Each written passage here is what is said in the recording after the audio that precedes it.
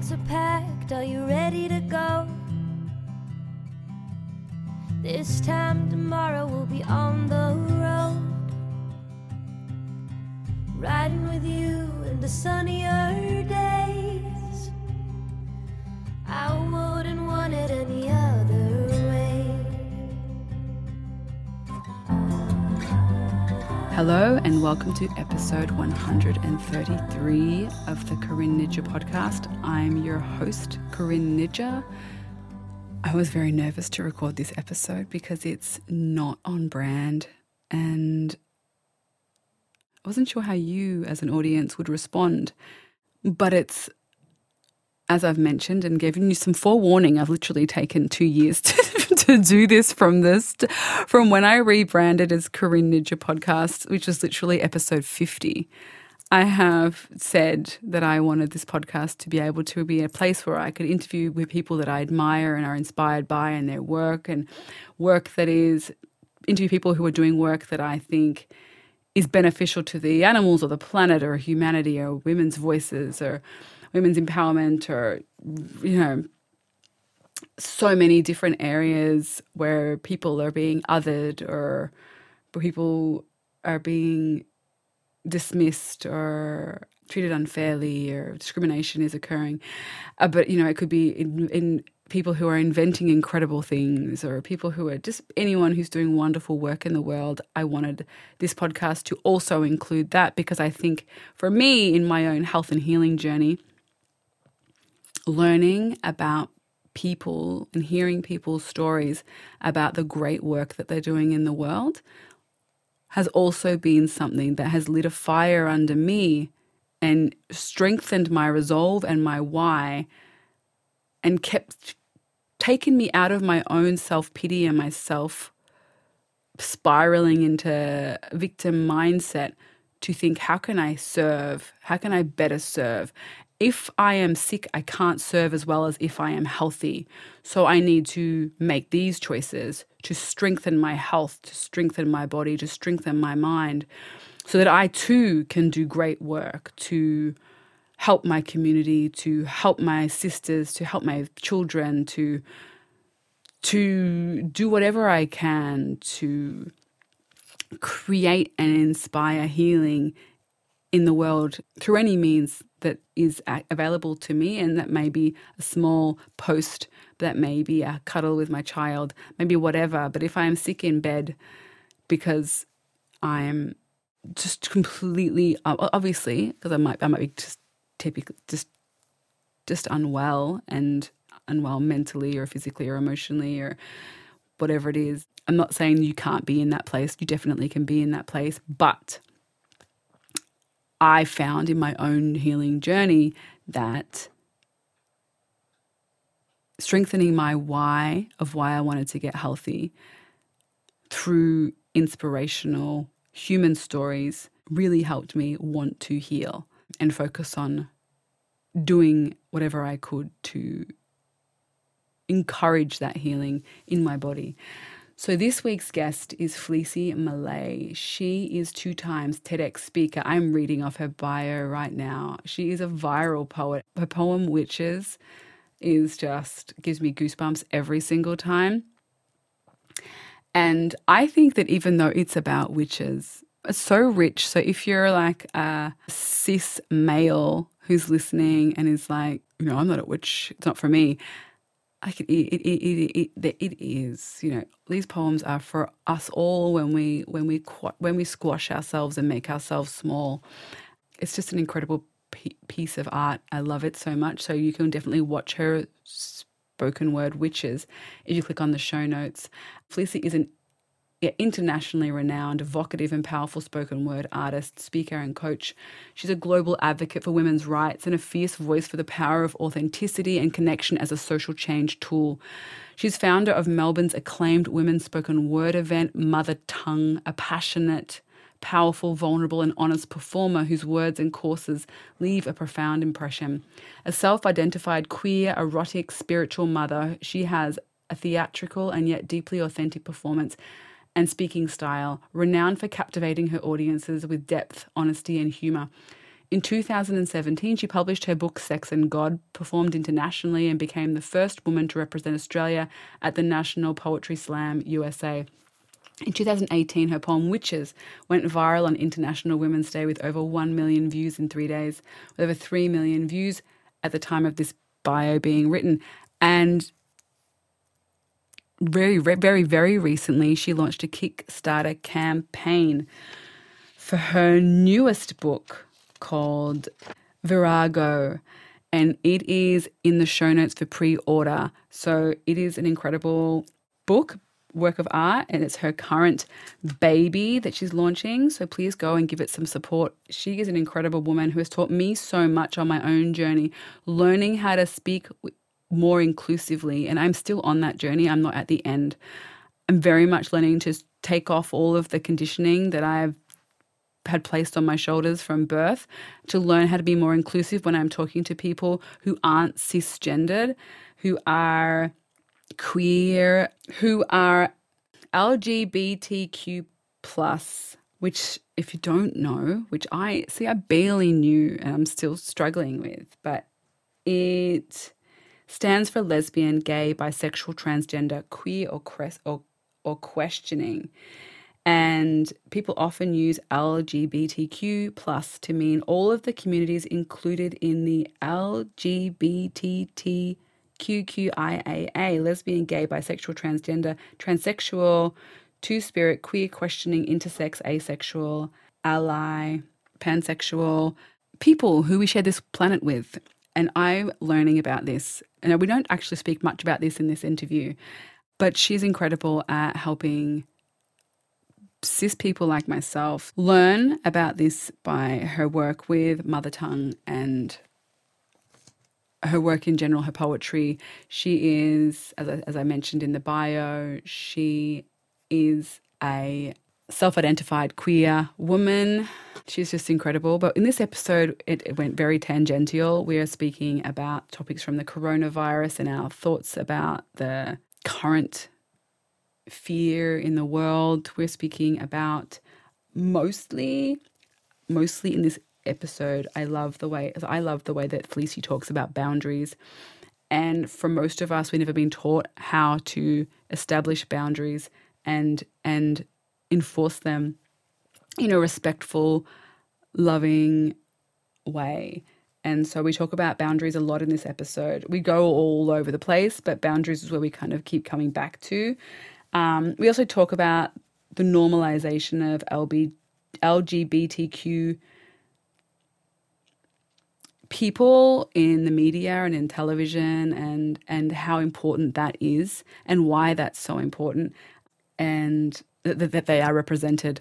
And I feel like it's something that I wanted to educate myself on as much as possible. I want to, for my children and for myself, for my own personal growth and for my own belief in compassion and kindness and inclusivity and respect and being a loving human on this planet as much as possible. And, you know, when you realize that you're doing something that's excluding whole groups of people or making them feel excluded, and I'm still, as I said, I'm still learning. I really want to be informed, and Fleassy creates a space to not only to give voice to these demographics of humans, but also to educate privileged white folk like myself who are straight and in a relationship that is deemed acceptable.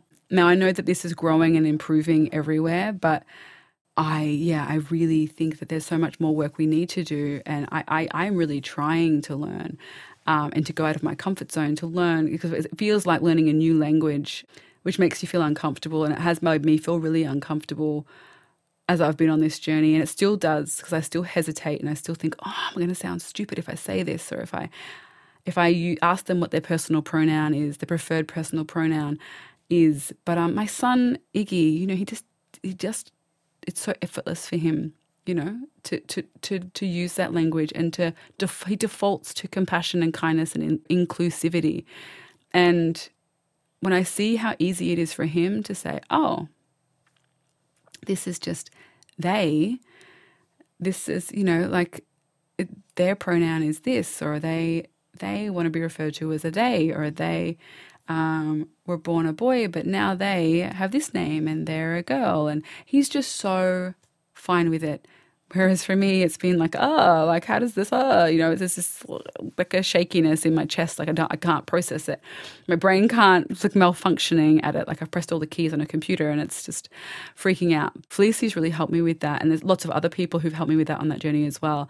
I'm not saying that I'm perfect because I'm not, but I did want her voice on the show because when we're talking about chronic disease, we're talking about healing and that growth just continues, that healing journey just continues. And for me, I'm still healing chronic illness, of course. But I also want to heal and grow in this area too, so that I can be, I'm a very passionate voice for the animals. And that is something that I always will be. There's voiceless humans that I perhaps haven't included in my language that I should. And I am definitely intersectional in my values. I really want to grow in all areas so that I can be kind and extend kindness. And I think when we extend kindness everywhere, it ripples out everywhere. So that's what I'm trying to learn in here. So that's a bit of a ramble. This episode is so long and Ranjit's going to hate me. But her book is called Virago. The link is in the show notes for you to purchase her book of poetry. Please look at all the links because I've put links to her YouTube videos, and her YouTube video, well, not all of them, but some of them, her YouTube videos are super powerful. She's such an incredible poet. Now, I know this might seem like a topic, an area, a conversation that may not interest you if you don't like poetry and you perhaps don't like women's rights and learning about the LGBTQ community. But I hope that it's an enriching conversation. I think it's a really important conversation, and it's two women learning. And yeah, please, if you're in Melbourne, head along to Mother Tongue. It's on once a month on the second Friday of the month. The link is in the show notes if you want to witness some incredible women poets. As I said, it's a very inclusive event for anyone who identifies as a woman, and it's just a wonderful event. And we're going to hear more about Mother Tongue in this episode and where it came from and what it stemmed from, and more about speaking with learning our values and our power and how to really understand and navigate boundaries and boundary setting and all of those things. If you struggle with that, I think it can really help, and that extends into how way we navigate. We talk about doctors and navigating appointments with doctors and medical professionals. It's a really interesting conversation, I think, about having our voices taken away and what that does, and taking that voice back for ourselves. I hope you really enjoyed this episode and get a lot out of it. And I really hope you stay until the end, because Fleassy's top tips for, building your courageous voice are a really worthwhile listen. And I learned a lot just from those 3 tips alone. And I'm not going to share them here because I want you to have to stay until the end and listen. Please go out and buy Virago. I will see you at the end of the show. I think that's just such incredible work. And even though it's not whole food plant-based recovery story, I just thought, imagine just stopping your life and leaving everything. It's stories about the strength of spirit. Yeah. And that's what we need. We need to remember the strength of spirit that we all have when we're dealing with. I've never had extreme chronic problems, but I had like a 6 months bedbound when I was pregnant, or 4 to 6 months bedbound when I was pregnant. And it's just, even just that much time you can lose your sense of spirit, your sense of strength of spirit. And it's hearing these stories are the ones that really remind us how much we can do. I was literally just talking about with my housemate at the moment. We're talking about the corona fears, and I said, through it all, I just have one underlying belief, and that is that humans, we as people, have got such strong spirits and such a deep capacity to overcome adversity and to adapt and change. And we're gonna lose a lot, quite possibly, through this journey. But in that, the underlying thing in me is a belief in the faith of humankind, really. Yes. It is. It's definitely a heaviness, and I actually haven't mentioned it in this podcast because it's kind of happened gotten more severe in the last week or so. And I heard that there's over 300 people died in Italy in 24 hours. Really? Shit. Yeah, just recently. So it is really severe, and I don't really know how to approach it because it is something it's everywhere, but it's also feels really like a thick haze rather than like here is the way to act, here's the best practice to act. Like, I wish there was more clarity, and I guess maybe we should look to countries who are doing it well right now and try and find, because our media just seems to perpetuate the fear and the fear and the fear and the noise around it, but I don't think people know how to act, and so we're just acting from that position of fear rather than, maybe looking around the world and seeing the countries that are responding in ways that are calming to the population, but also that help contain the issue in a practical and less reasonable way. More reasonable way. Can I check in? Are we recording already? Well, I just always be recording, but I'm only going to I probably will use that part you said about the coronavirus because I really liked that. But because I actually have a response to what you're saying, and I just kind of want to know what's being recorded just when I'm talking at it.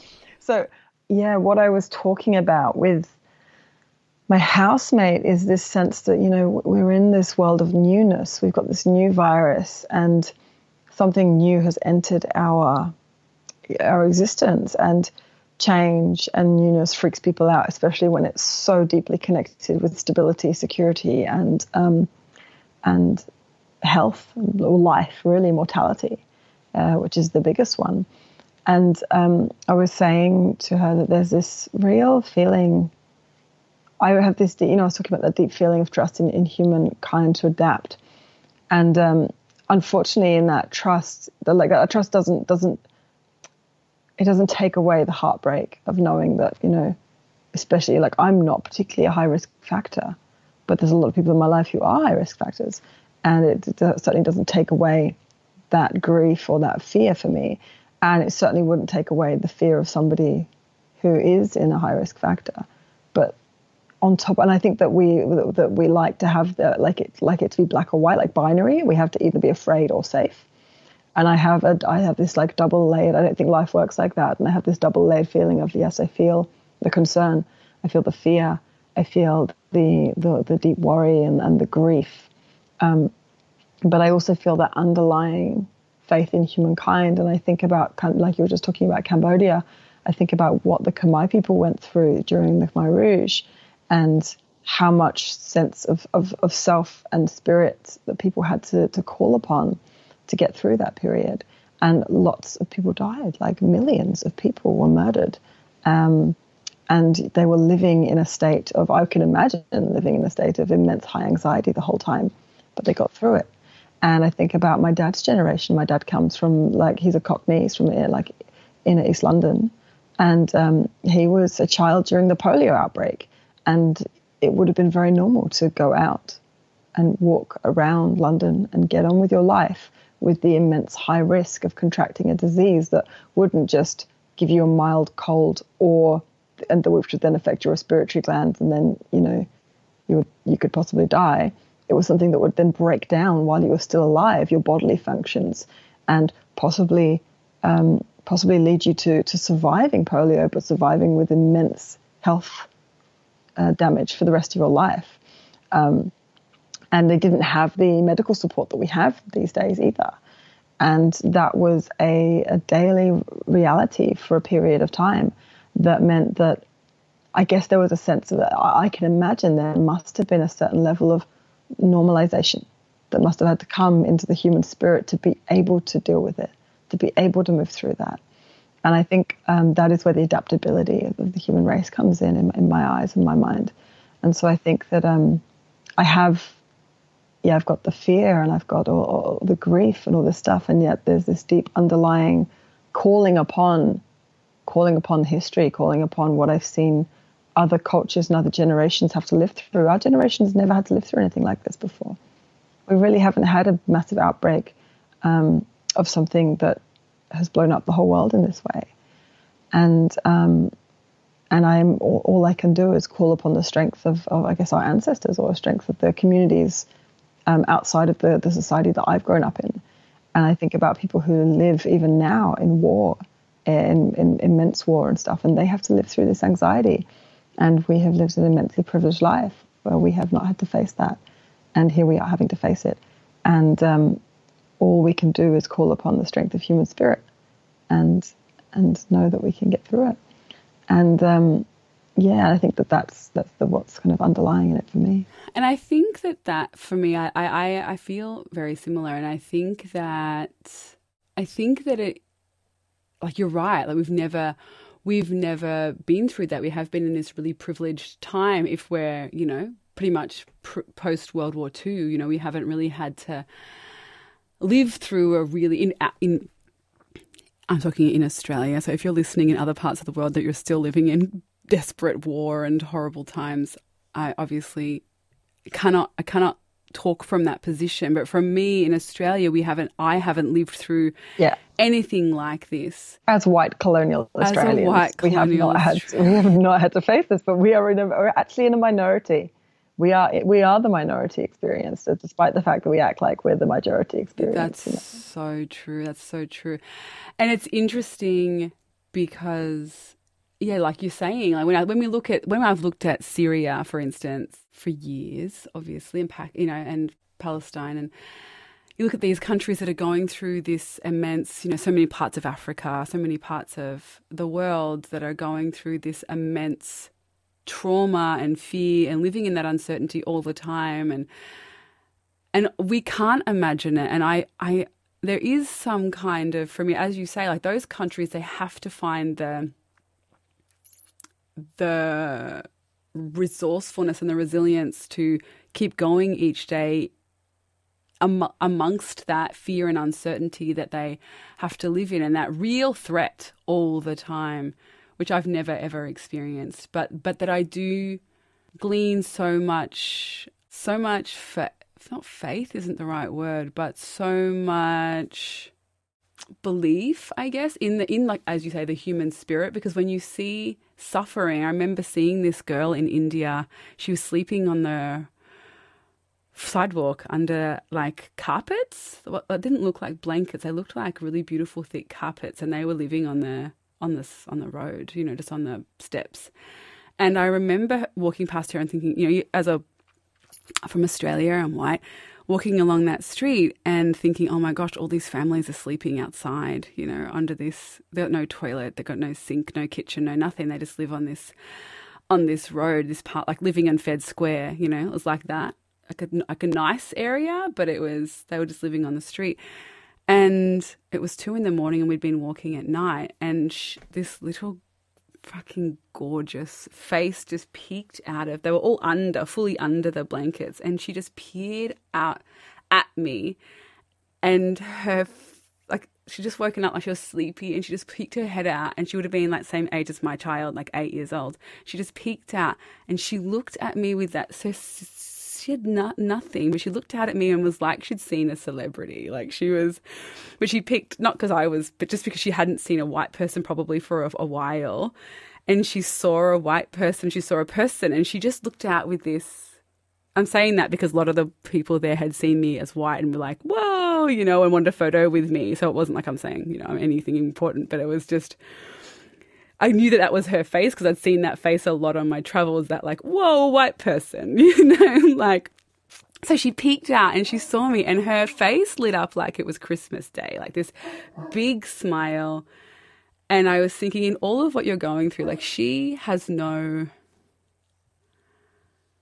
I'm putting my beliefs about how her suffering is on her. Like you got no kitchen, you got no toilet. But in that moment, she wasn't thinking, oh, I've got no bed. She was just pure joy, like those moments of pure joy in humanity, that human spirit. I could see it in her face that she was just like, I cannot wait to tell everyone, and she just looked at me and smiled this big smile and then covered her head back up in the blankets. And I could just see that she was like, oh, I can't wait in the morning. I'm going to tell my brothers and sisters under these blankets what I saw last night. And we made this eye contact moment, and it was just like, I was saying that she's suffering and I was saying that this hardship and blah, blah, blah. But she was like, she was not suffering in that second. She was just living her life. She was just living her existence. Living her existence.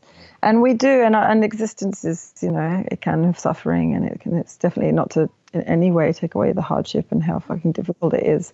But what's magic is that no matter what I seem to see across every demographic and culture and subculture, like as a queer person, like what other LGBTQI plus communities have had to go through, the one thing that we never lost was our ability to fucking party hard and celebrate and come together. And this is where pride, the concept of pride comes from, was like, if the whole world is telling you that you don't belong, you need to remind yourself that you belong. And you do that by coming together, and then you connect with human spirit, and we would connect as a community. And I think that is the kind of scary part of what everyone's talking about with the corona, of like self-isolation and stuff, is that a big part of human spirit has often come from that sense of community. And so there is a fear in that, of that isolation. But what we do have now is a lot of us have connection to the technology side of things, and I think that that's going to be very helpful for a lot of people. But yes, and I think that just to thread to your work, but loosely, and I'm thinking about that girl. That girl had community. She was sleeping in a sea of people. She was sleeping in a sea. And I think that one of the things, as you say, that this is bringing together is, even though we may have to go into isolation, and a lot of people are in isolation, it is connecting our spirits in a way that I haven't seen for a while. People are making groups about sharing necessities like flour and toilet paper and all these things online. People are wanting to support each other in ways, and touching each other, like not touching, because obviously don't, but I mean, I'm still touching people, but I know a lot of people who aren't recommending touching people. But we're touching people in connect in our hearts in ways that are rippling out in the community, which I'm really, really liking. Yeah, if only we could connect together like this as a globe, things like climate change and stuff like that. Like, there's a global connection. We all share fear, and it's something that is outside of human race. So it's not fear of another human, it's fear of something else, something separate. And it's like when you look at all the alien movies, you get all the countries around the world and they're all fighting with each other, and suddenly an alien turns up and we all like band together and fight off the aliens, and suddenly the Russians and the Americans have to work together, because they're like the archetypal enemies in all the movies. Yes. And yeah, I find it really interesting to see how the world is beginning to communicate. I find communication fascinating. I really do. It's really, it's kind of really a passion of mine. And just what you were saying about the girl in her community. Like, when I lived on the streets, it was the other people around me that became my family. Like, I made lifelong friends through the fact that we were all in adversity, living in adversity, and we had a great time. We really did. And it was fucking hard, and it was cold, and we were hungry, but the human spirit finds reasons to exist, and it finds hope, and it finds magic. And I love that. And that's, I actually just wrote a piece recently around, I've been reading a book called Women, Men, and the Whole Damn Thing. And it's written by David Lesser, who's a journalist. And he was kind of writing on the Me Too movement, or writing on kind of the way, how did we get to this place as a society where women and men are in this situation, where women are being murdered and raped and this sort of stuff. And I mean, it's a really interesting, he apparently he published it not long after the Me Too campaign kind of happened, and there was a lot of controversy around him writing this book. And so I read the first chapter or so and was crying, and I wrote this piece in response to it, because the book was just statistic after statistic after statistic. I'm about a third of the way in, and so far really what he's doing is really nailing into the extreme of the situation. And in that book, the one thing that I kind of, in my writing, my response to the book, one of the things that I said was, that we as women, we trust. And we have been raped, we have been abused, we have been genitally, like had our genitals mutilated, we have had our sense of self mutilated over and over again for thousands of years. Every woman's story in that book is my story. Whether or not I've experienced the things that she's gone through, everything that I hear and read hits me with a sense of familiarity. And yet we trust. We meet a man and we trust. And I kind of wrote, I kind of wrote that, I think that trust in some ways is ultimately been our downfall, because the fact that every time we meet another man and we trust him puts us back in the firing line if that trust has been misplaced. However, who are we without that trust? Who are we if we don't have that trust? What is left of humankind if we don't, of womankind if we don't have that trust?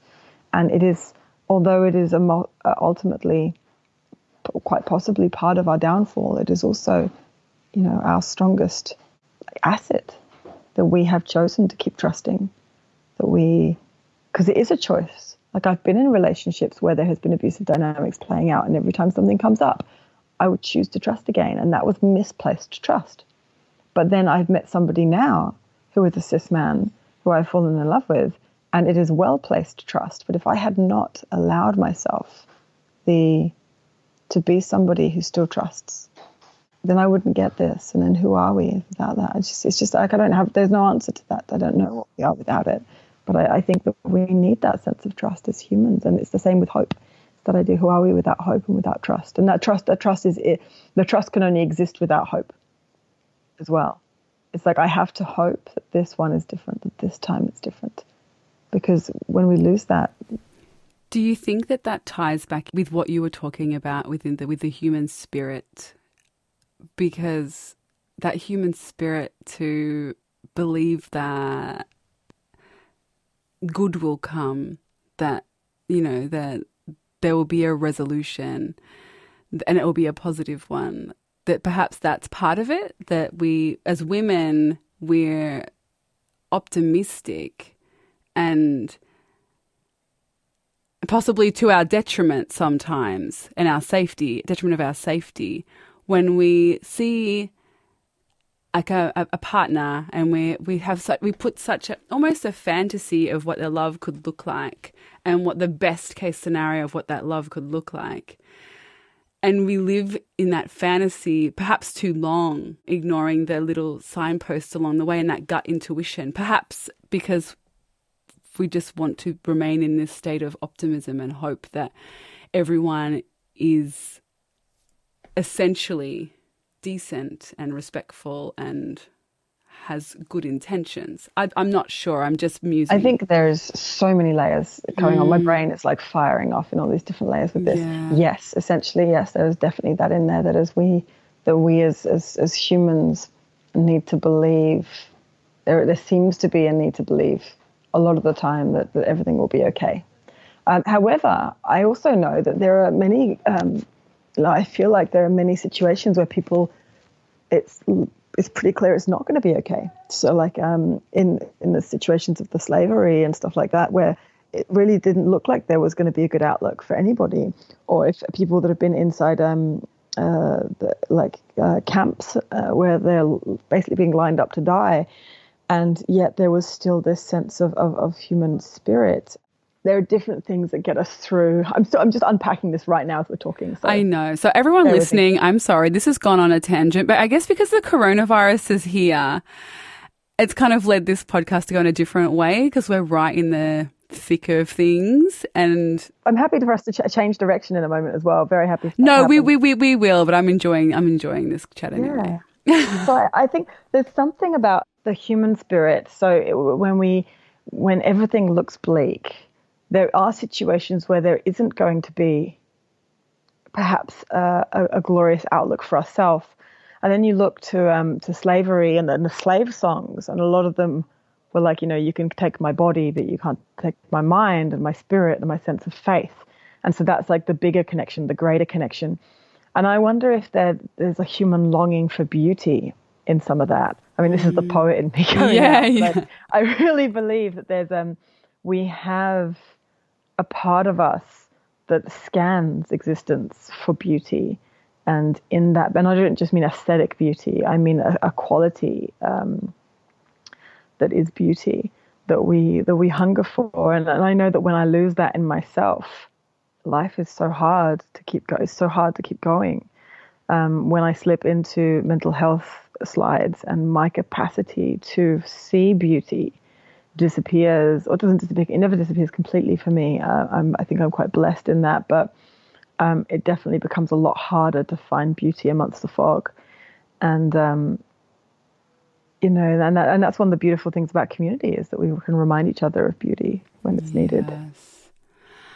That's really interesting. It's on that. It's in the theme. But when you were just talking about, you have housemates and we have interactions in our lives, and sometimes when this is like with coronavirus going on, I was just interviewing a beautiful woman before our conversation this morning, and she lost her children's father 14 days ago, suddenly, 49 years old, of a heart attack, and they were still very close. And she has adult children, and the children were there when he had a sudden heart attack, and they lost him. He died. And she was saying, she was so hopeful. And one of the things she said, which I really loved, and I think connects in this time and in what we're talking about with trying to find beauty and having that community to help us see it, was she said one of the questions that she was reading articles about how to help her children process this death and this loss of their father. And one of the questions that she asks, because people say, sorry for your loss, or we say these things that we're just conditioned to say, these cliches and things, and that makes us feel like we're saying something, but it often stops the conversation. When we say sorry for your loss, the only real answer you say is thank you. But there's so much more we feel in those times, and sorry for your loss it makes the person feel like they're doing something, but it's not really helpful to the person who's experiencing the loss. They just they get the gist that you feel sad and don't know what to say, but it's kind of a wall where a conversation may have been needed, or an ear, or a shoulder, or whatever. But she said one of the things that she talks to her kids about is, and our communities can really benefit from it too. It's just simple, but when those simple things, and you're like, why didn't I think to say that? And I felt the same way when she said it. She said, how can I love you more? Like, how can I love you more in this? It's just a simple question, but when someone's lost someone, rather than saying, how is this for you, and how can I love you more? What can I do for you? What do you need in this exact moment? It might be food, it might be a meal, it could be a variety of things. But when we say sorry for your loss, or I'm sure they're in peace now, something like that we're kind of taught as the dialogue of what you say when there's something like that happening in our lives. But how can I love you more? It actually opens up the space to say, can you just listen to me now? Yeah. Or can you just hear me blurt out how that guy was a prick, but sometimes he was good, and then he did this. And, you can say so much, or you can say nothing at all and just say, can you just watch a movie with me and let me cuddle on the couch into your arms? Yeah. You could say whatever. And this goes into our capacity to know our needs and to understand what our needs are, and to also understand what we're, we haven't really talked much about my work, but we're going to, Fleassy. But I'm so into the way we communicate and the things that we say, and understanding. So like you say this, like, oh, I'm sorry for your loss, or I'm sorry to hear that. It is a preconditioned thing that we should do. And it actually I feel like it comes from a time when we were conditioned to believe that other people's business wasn't our business, but we had to be polite. And so we shouldn't pry into other people's spaces. And I don't actually I think that that's quite outdated sense of individualism and separation is a big part of our kind of collective, it's like a pandemic, a different kind of pandemic of isolation, depression, mental health disorders, which all stems from disconnection, this sense of disconnection that we feel as a society and culture. And so it's important that when we can, and not that we have to. Like, there might be times that someone says something like that and I'm like, oh, I'm sorry if you're lost, because I actually don't have anything to give myself in that time. Yes, of course. Yeah. And so that's knowing what my needs are. But then also, like, if someone then does say to me, if I'm feeling tender and my partner says, how can I care for you tonight? And if I've never taken the time to really question to myself, what are my needs? What are my needs and what are my desires and what are my wants right now? Then I can't actually answer and he can't help me. And it's so important that we start to build a dialogue with ourselves about our own needs and our own wants. And when we start to actually know what our own needs and wants are, we can start to respect and meet other people's more as well, because we understand how important it is when someone has a need and a want, that they can express it.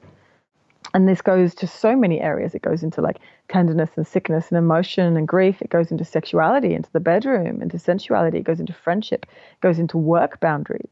And this is where it spills out. You said earlier about, we were talking at the beginning about how much you appreciate when I talk about boundaries. And so, yeah, like boundaries and preferences are deeply entangled with this understanding of what we need and what we want, and understanding our sense of self. And yeah. So everyone listening, we've gone on a big tangential. Oh my gosh, my mouth is broken. Tangential? Is that the word? Well, I'm hearing the word transcendental and tangent mixing together here, but I'm liking it. I'm not sure where you're going. It could be a word that I don't know that you're trying to say. Maybe I'm wrong. It doesn't exist. Am I trying to make it exist? Am I like Shakespeare? I'm Googling it right now. Tangential, relating to or along a tangent. Oh, I like that. Diverging from a previous course or line. Erratic.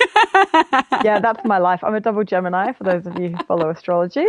Absolute double Gemini. I'm everywhere. So if you have a conversation with me, I will touch on pretty much every subject in the world within the space of about half an hour. So. Okay. So listen to this. Tangential relationship. Tangential describes something that's not part of the whole. If you make a comment that is tangential to the story you're telling, it's a digression. The story could still be understood without it. In geometry, a tangent is a line that touches a curve in one spot but doesn't intersect it anywhere else. Oh, I love that idea. This kind of like, because I see people doing it a lot. That reminds me of like, again, this is a bit of a tangent, but it reminds me of the kind of whataboutism that we have in our culture. So like I might be talking about, and this has happened, like women's rights. And somebody comes in and goes, what about men's rights? Oh. And I'm like, yeah, it's on its own. It stands on its own. But it's a bit of a tangent off of what I'm talking about right now. And I'm happy to go down that tangent if we can agree that that's where we're going to go as its own separate container. But can you please not carry my current passion and energy that I have right now and try and diverge it and carry it down your pathway? Absolutely. Absolutely. Absolutely. So Ranjit, my husband, if you're editing this, I don't know what you're going to do today, but we're going to figure it out. I wanted to go back to boundaries because one of the reasons why I'm sure I've given a big blur at the start of this in the introduction to this episode about why I wanted Fleassy on the show. But as a woman and a mother and a human wanting to grow, I really want to grow and learn more and just be a kinder person on this planet as often as possible, and to the planet, to the animals, to my human friends and beings on this planet. And you have definitely, your work has helped me when the discussion and the dialogue around gender and around women's rights as well, especially with your work with mother tongue. And Felicia's going to tell you a bit about this, and I don't want to take up too much of your time, and I know we've gone on some tangents, but I definitely want her to talk about her work a lot because it's work that I think is really valuable as someone who values poetry and the spoken word and the written word, and someone who also realizes how those stories and those words can, as you say, cast spells and change the dialogue and change. And because for me, poetry touches, like any kind of artwork, you know, when you really connect with an artwork and it hits you and cracks a part open like that Japanese pottery where they crack it and a gold goes in, you know, it makes it more beautiful. And I think that about, you know, all different kinds of artwork and how it reaches, but poetry really deeply has always, and words deeply connect to me. And one of the things I loved about hearing you speak once, and I wanted you to share here if you wouldn't mind, was that talk about that no from the center and those boundary settings. Because I think for so many people, and especially for my listeners who are dealing with chronic illness, often we haven't said a firm no to ourselves or to another or to, you know, our doctors or to people who are in higher positions than us. And there's so many parts of our lives where we're taught to not say no at all, or to be agreeable if we're women, or if we're, you know, in positions of lesser hierarchy in our workplaces or in our families or in our lives. And it was a really mind-opening thing to hear you talk about that, about saying no and how to say it in a gracious, strong way that doesn't actually take away from the person who's hearing. Like it's possible that it still can. I'm not saying it's never going to upset someone when you say no to them, because people often don't like being said no to, but it's so important for us to say it for our own spirits, to live our truest, deepest, most meaningful lives. And so, yeah, I would love it if you would talk a bit about that before going into all of your other amazing things. Yeah, totally. There's so many. Okay, again, I might have to take us down a pathway to get us to that, because... Please. How did you get there? How did I get there? Yeah. Well, I mean, I think I got there, but I got to the beginning point backwards from there. I got there from a lifetime of being someone who didn't really know how to say no, didn't feel like my voice was really worthy of being heard. And, you know, I was bullied a lot, and the way that a lot of people were parented during my generation was, my parents were of the generation who their parents was like, seen, don't be heard, a very harsh level of like discipline. And, you know, we didn't get the same, but we definitely got an overflow of that, you know. And so I think, and as a woman brought up and having my voice belittled, and as a queer person having my voice belittled, and just the cruelness of playgrounds, I was a bit of a geek, a bit of a nerd. So, you know, and I think that for me, I mean, what I really have to look at the first point, especially if we're going to talk about people who are dealing with figures of authority. So you're talking about medical systems, doctors, we're talking about carers, we're talking about parents, we're talking about even, you know, and then when a misplaced authority, like in relationships, when one person feels like they have an authority over the other person, we have to look at power. We have to look at how power works. And for me, and this is my next book's not the book that I've just releasing now, but the one I'm releasing now is the procrastination on the one that I next want to release, because that's how I work. I do something incredible just to kind of avoid doing the other incredible thing that I want to do. So my next book's called The Courageous Voice, and this is what it's unpacking, is this idea of silencing and marginalization, right? And so the way that the power works in our current society is, to have power, you must take away power. You want to have power over, so you must take away the power of the person you want to have power over.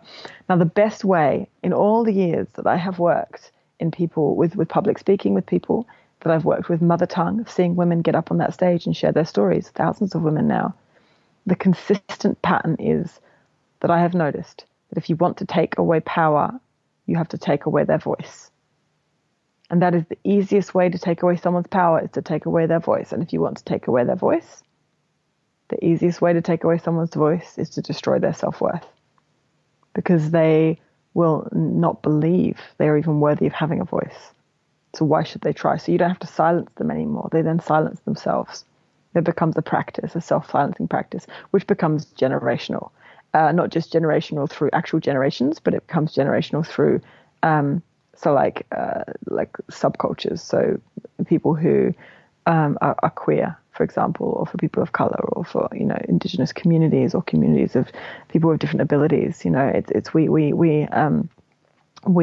as a community start to have a low sense of self and self-worth.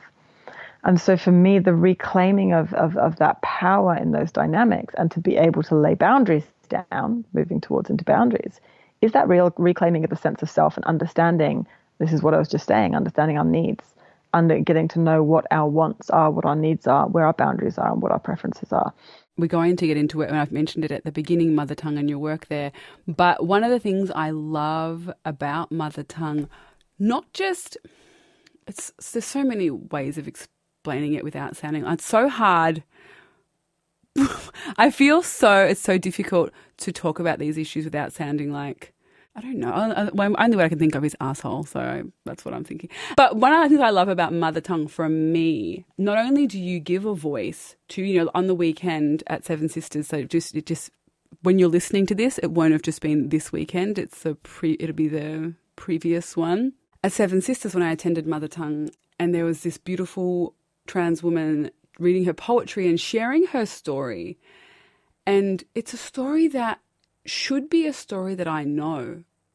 Like, not that I know because I've experienced it, because I haven't experienced it, but it should be a story that everyone has heard and that everyone knows. And so I felt so honoured to hear that journey, because it's I've had a similar, in Australia, in country Australia, you meet people who are a little bit more closed-minded and who are a little bit harsher, but her living in that experience where you're not accepted by your family and you're not accepted by your community, and you have to navigate that, and all of the stuff that goes with not being accepted by the people who are meant to unconditionally accept you, but then that telling you an underlying thing that you're unacceptable, that your being is unacceptable and your way of being is unacceptable, and having to carry that as a child and a teenager and then as a young adult and then as a woman into the world, and knowing that you'll be met with violence and opposition and all of these things. And one of the reasons why I wanted you on the show is because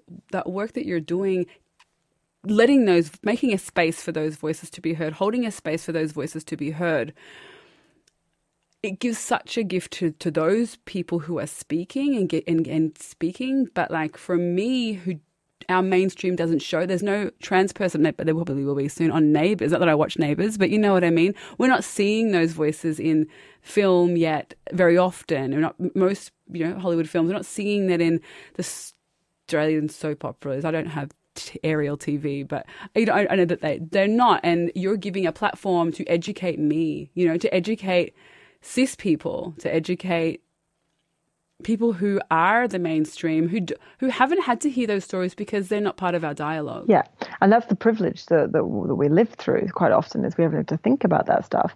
But also that's exactly what marginalization, that's how marginalization and silencing works. It's not even, you don't need to have somebody being overtly homophobic or transphobic or racist on TV for there to be marginalization and silencing happening. It is the absolute omission of those people being included in culture that creates that. So the fact that we don't have trans women on Neighbours, and you know what, and what's even more frustrating for me is the fact that when there is, I just don't expect. I haven't seen any recently. But the fact that when I was growing up, there were rarely queer people, very, very rarely queer women, and a little bit queer men. I remember a guy called Simon was on EastEnders, and he was a gay guy. And that was like, whoa, Simon's gay. Okay. And it was an issue. It was an issue thing that needed to be talked about. And I think that we're kind of past the point of needing to have issue stories now. We're at the point where we just need actually it to be normal. I want there to be, and actually I do see this on a lot of Netflix shows. There's a lot of Netflix writers that are really, really good at doing this. So for example, the Wachowski sisters, they're amazing at normalizing characters of diversity. So that means when I say that is like, that means that if we're going to use the trans example, there is a trans woman in a show, and it doesn't need to be about the issue of being trans, that she is just another woman living her life. And obviously the things that she faces in her life are brought up because that's part of her life, but it's not, this is a show about the issue of being trans. And that's where the normalization comes in. So when I start to see children's books are a big one for me because I've got a 5-year-old. Children's books that a little about a character, and that character's parents just happen to be two mums, It's not a book about two mums. There's so many books about two mums and about two dads. But what about, let's just have like Winnie the Pooh, except for Christopher Robin happened to be gay. You know, there's nothing else in there about that. There's no issues with it. Or we get, and there are shows that are doing it. Like I say, She-Ra. Do you remember She-Ra? I love She-Ra. He-Man's sister. Well, the She-Ra writers, the new wave of She-Ra writers have stepped forward in a way that I think is incredible. And they have queer characters. The lead characters are queer. For She-Ra, I don't know. It's not about sex. And this is why I think people get a bit frustrated with moving sexuality or attraction and love, like who we are attracted to, into children's shows, because they're like, oh, it shouldn't be about sexuality. But it's not. It's about identity. It's not about sex. It's about identity. And so if in this show, one of the women is attracted to another woman, and she's clearly, it doesn't say, oh, I want to have sex with her. It's I want to hang out with her. I miss her. I really love her. You know, this sort of stuff.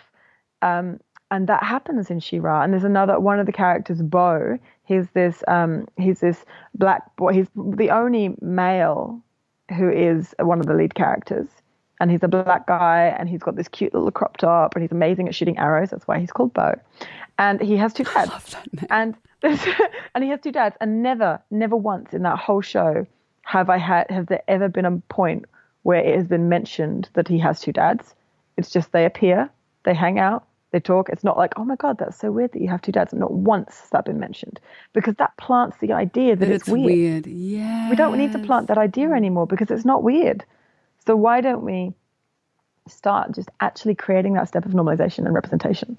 We've totally diverged from what I was saying and the way that I was going to go on this. And we're talking about boundaries. We want to go back to boundaries. But I think I really liked hearing that. And I'm sorry, Rinji, because it's going to be a long episode. But I really liked hearing that for myself. And I know that there are listeners who will benefit from just hearing about what you're saying about the normalization and not having it as a token gay person in Neighbours, who they're like, Billy's here and he's gay. Meet Billy. You know, like it really. Oh my God, was Billy gay? Billy was so cute. I had such a crush on Billy when I was a kid. Anyway. Oh yeah, Billy.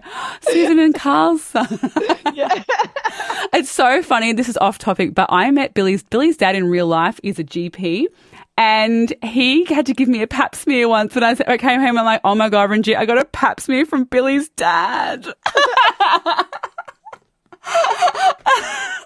It was when he'd already gone and done house. But I was like, hi, Billy's dad, I'm so sorry, but I need a pap smear. And I feel so embarrassed getting a pap smear from you because you're Billy's dad. And he just laughed and gave me a pap smear. He probably gets it every day. I'm sure he does. Anyway, I just found go. Boundaries. We're going to go back. So that's why I think representation is important. Let's close that. That's definitely a very clear subject. Yes. But going back to reclaiming of power. So here we are, and that is a level of reclaiming of power, actually, the representation thing.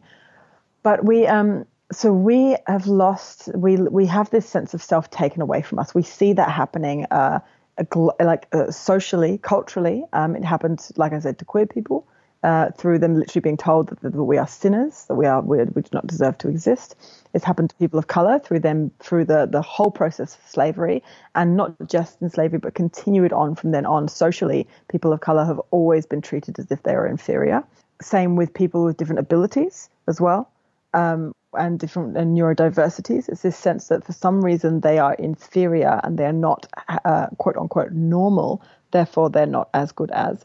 And then that takes away our sense of self and gives us less impetus to use our voice, because we don't believe our voice is worthy, because we're not normal. We're not deserving. We're not whatever.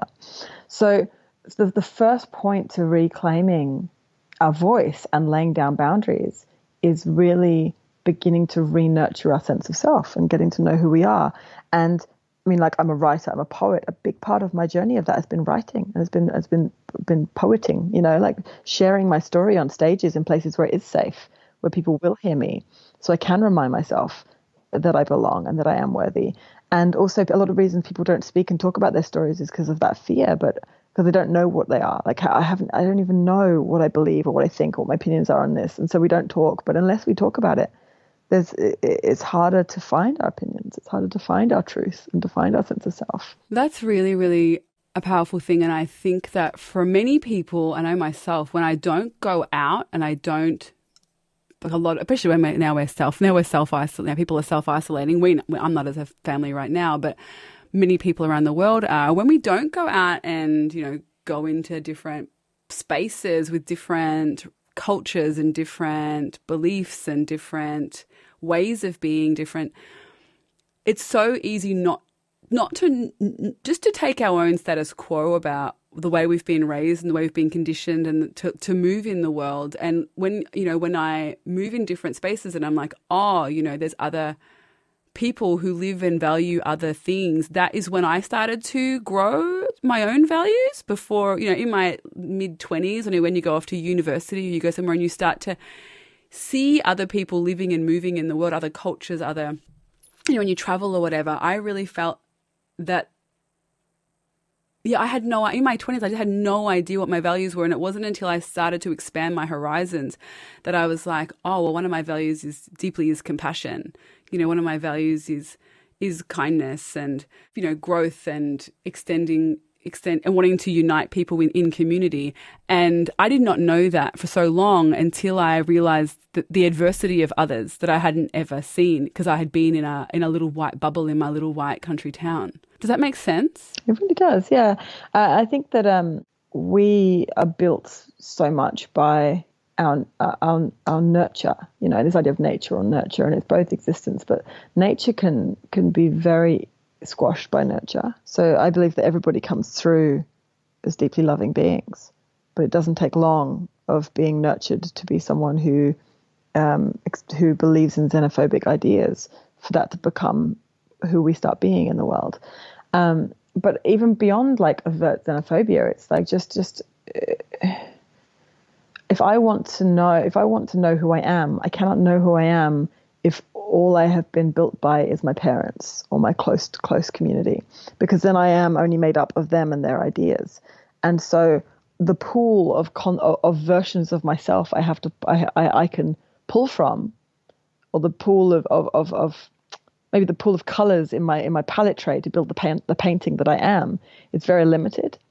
And when I go out in the world and I interact with other people, I can start to explore other people's voices, hear other people's voices and other people's stories. And each one of those is another color added to the palette that I can paint myself with and become. And I can choose which ones don't serve me and which ones do. But also it's not just about what we take in, it's about what we put out. Sometimes I say something and I'm like, do I even believe that anymore? And it's actually through conversations like this, like you and I are having, where I can say things out loud that I hadn't even thought about until they come out my mouth. And then I'm like, wow, I do believe that. That is something that I believe. And it's through this is where I meant about the words being spells that we cast. And when I speak things aloud, I believe them more. Truth becomes more for me. And so giving ourselves safe spaces to share our stories and to share our sense of worth is really, really important for that. I'm just pausing because I'm aware of the time, but I'm just like, that was a good segue into talking about mother tongue and entrance into it then. And I was like, should I take this or should I tie up boundaries more? So that was where my brain was going. Take this segue into mother tongue or tie up boundaries more. You talked about values and I was just thinking, do you want to expand a tiny bit more and just give it a little tidy up, maybe with your no, or do you want to go into mother tongue? I'll finish up boundaries and then we'll go to mother tongue. Yeah, okay, great. Okay. I could talk to you all day. Sorry, I'm just taking up your time with my enjoyment chatting with you and hearing what you have to say. I'm enjoying the conversation. It's not like I can go anywhere else today, is it? No. So to close this up with the story of reclaiming. So we've taken time to understand our sense of self, and this journey can happen like throughout our lives. It can happen throughout a day. It can happen throughout a moment. The sense of self. Who am I? And then the next thing is to reclaim my voice. And to do that, I have to learn to say what I want, to express what I need, but to also lay down boundaries around what I don't and do, what I won't have and what I will not have in my life. And to do that, we have to understand the difference between boundaries and preferences, because a boundary is very different to a preference. A preference says, I'd rather not. And a boundary says that cannot happen. A preference says, I'd rather not be treated like that, but if that happens, I'll deal with it and I can get on with my life and that's fine. It's not going to bring me the most amount of joy, but I can deal with it. A boundary says, I refuse. This is a non-negotiable in my life. I will not allow this stuff to happen in my life to me or to somebody else. And so for that to really be a boundary, we have to then know that there has to be a consequence, because me just saying that isn't going to stop someone from doing those things. So I have to know, so what is the consequence? And often we think consequences have to be at the other person. If you do this, I will do this to you. That's the consequence. But really, that's not what the consequences usually are when laying down boundaries. The consequences usually are, if this is my boundary, if you cannot respect that boundary, I will do this for myself to make sure you can never do that again to me. Often, not always, but often. So that's when we get situations like being in a relationship and it is starting to look unhealthy. And instead of going, you can't do this to me ever again. If you do, I'm going to start to be mean to you or something, because that's what often happens. It's going, you can't treat me like this anymore. And if I start to notice it going that way, I'm going to remove myself to ensure that I am safe. I'm not removing myself for you to get back at you. I'm removing myself because I won't have this in my life. And I need to make sure for me in my life that I don't have it, I don't put it in my life. And by choosing to stay with you, I'm continuing to put that in my life. And this goes back to our story before around this idea of trust.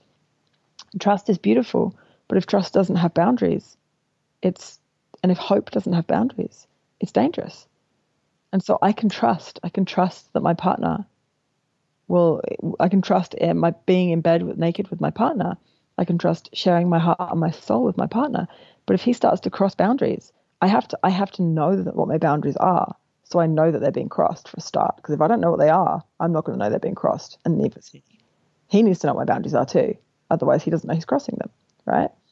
So once I know what my boundaries are, and I see that they're being crossed, I can go, hey, I'm noticing my boundaries are being crossed right now. The first step could be, I just want to clarify with you that you understand where my boundaries are. This is what my boundary is. How does that make you feel? And if he's like, oh, I didn't know that. All right, thank you for letting me know. And then we could carry on. That could be my first step. That could be my first consequence, is me really being clear about what my boundaries are so he knows. If that gets crossed again, then I say, hey, my boundary is being crossed again. And I did explain to them, and I now know that you're crossing my boundary. This isn't just you're accidentally crossing my boundary, or I didn't even know what my boundary was, so you've crossed it. You've crossed my boundary. I am going to remove myself from this situation to ensure that my boundaries stay safe. And it's no longer about I'm going to get back at you. I need to and this is where I think this idea of saying no that we talk about, and you're talking about, how do you say no in a way that is self-contained? It's not about, attacking the other person. And there's different ways of speaking. And then this is when we can really know our boundaries, that a strong no doesn't come as an attack at the other person. A strong no doesn't come as a submission to the other person and a denial of our own wants. A strong no says, I know who I am. I know that I'm worthy. I know where my boundary is to honor that worth. And I know that if you cross that boundary, I will do these exact things to make sure that that's not going to happen to me again, because I'm worthy of that not happening again. When we're talking about this, now you said, to know our boundaries, we need to understand basically our own unique sense of self. And that can be from, like we talked about, moving in the world and exposing ourselves to things that make us question the homeostasis of what our homeostasis might not be the right word, but the conditioning that the status quo that we've assumed is our norm. We just behave this way because our two parents in our life and our few friends in our small towns told us that this is the way we act and this is the way we respond and these are the foods we eat and these are the beliefs that we have. When we start broadening that, we can start pushing and questioning if those values are ours or if they're just ones that were fed to us throughout our childhood and upbringing.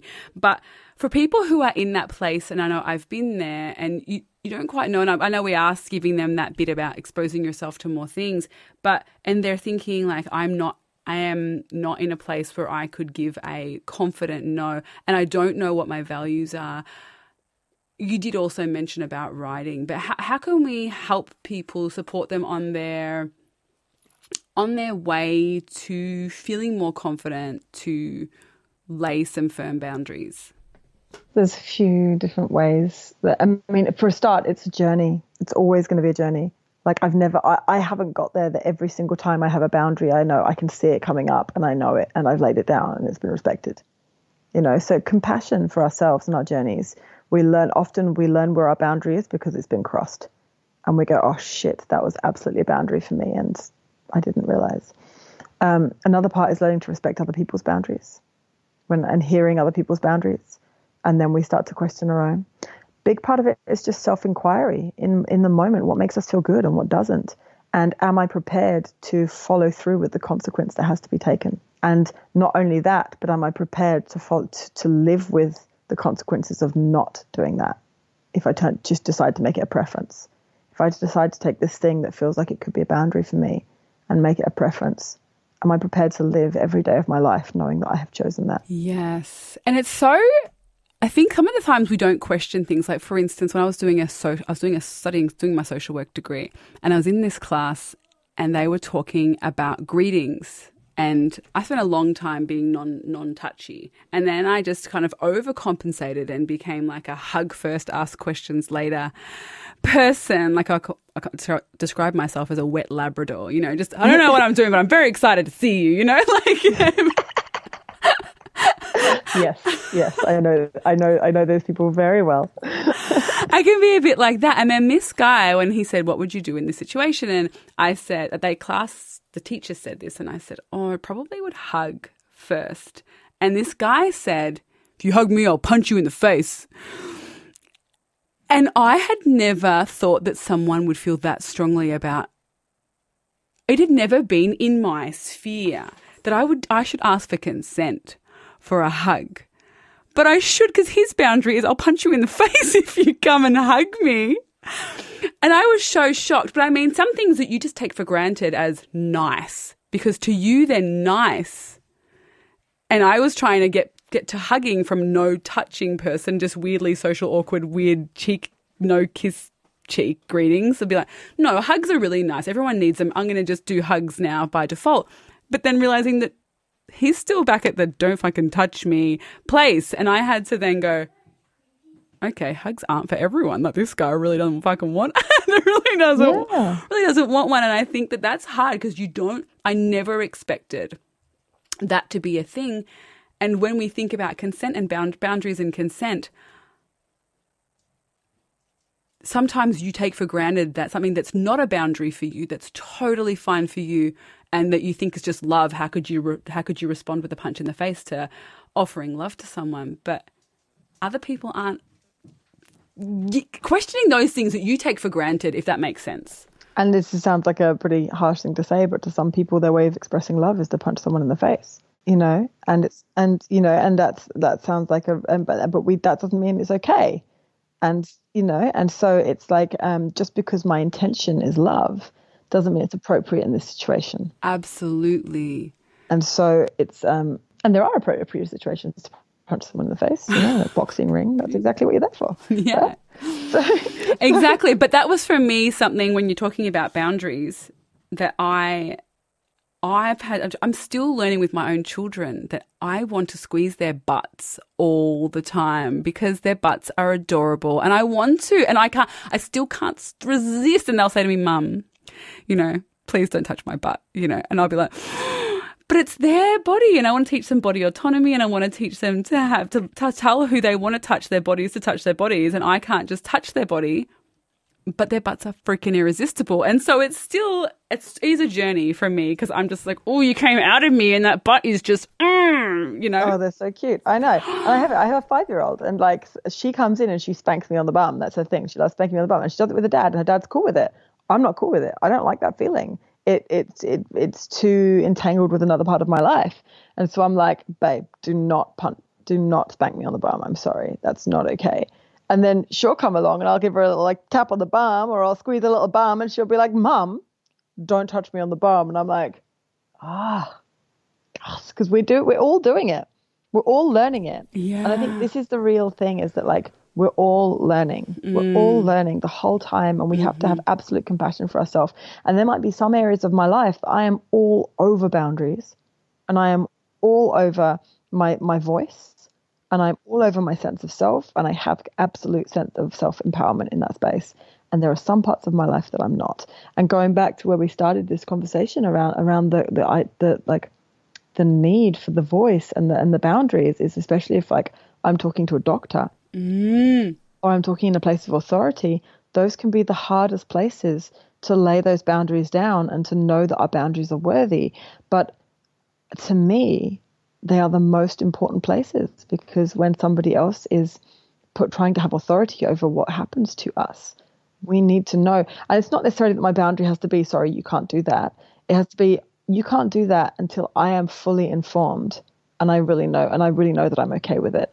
And I think just to tag on to that, because it's really, really it's powerful. And I remember, and people who've listened to this podcast for a long time, when I was first diagnosed with MS, and for that 4 years that I was under medical care with a neurologist, pretty much every time I visited him, he would say, you're going to get sicker and sicker until you die. Just every 6 months I would be told that over and over again. And I don't know what it is with my personality personally, that even though it did crush me every 6 months, and I'm not saying that I didn't go into like the pits of despair and grief every 6 months when I would have that appointment and go home and just think my life's hopeless. What's the point of studying? What's the point of relationships? What's the point of anything? Because I'm going to get sicker and sicker until I die. But I had this stubborn personality that bucks back at authority enough that I could, and I was educated and, you know, I'd had experience navigating that with my brother's illness as well. So it wasn't, and I didn't have doctors in this God position as much as many people do have. But if you are more of an introvert than me, or you are more easily pushed around than me, and you're not ready to have these boundaries and you're not in that place, I highly recommend taking a friend or someone with you to important appointments where you don't think you can stand, when what they're saying could really erode your confidence in a way that will have lasting effects. I always recommend, if you're in that situation, like if you're like my mom, you know, she goes by herself, and first of all, you can't retain what they're saying when they're telling you something like, you know, you have cancer or you whatever. You can't retain the information. And so it's good to have someone there just to record it for you, because you're lost in your own muddle of thoughts. But please just remember to take someone, people will reach out, because I do think that people think that no one wants to come to those appointments, but your friends and peer group, or even a social worker or someone, or a carer or a support person, to come along and listen and advocate for you if they're saying something that they're putting a full stop on your life when they don't have a full stop. They need a comma, if that makes sense. Totally. Yeah. And it's that also, it's the mind's belief that this person is the authority, therefore they know better than me. And they, you know, and it's just, and so often the people are very, you know, they have more experience, they have more study in that area. But it's a very thin, like you said, the God complex story. And it's not to say that they don't have a lot of worth. The medical system has so much worth. Oh, absolutely. But we're not, in this, it's not even about talking about them, it's about myself. And it's how do I really retain my sense of self in this?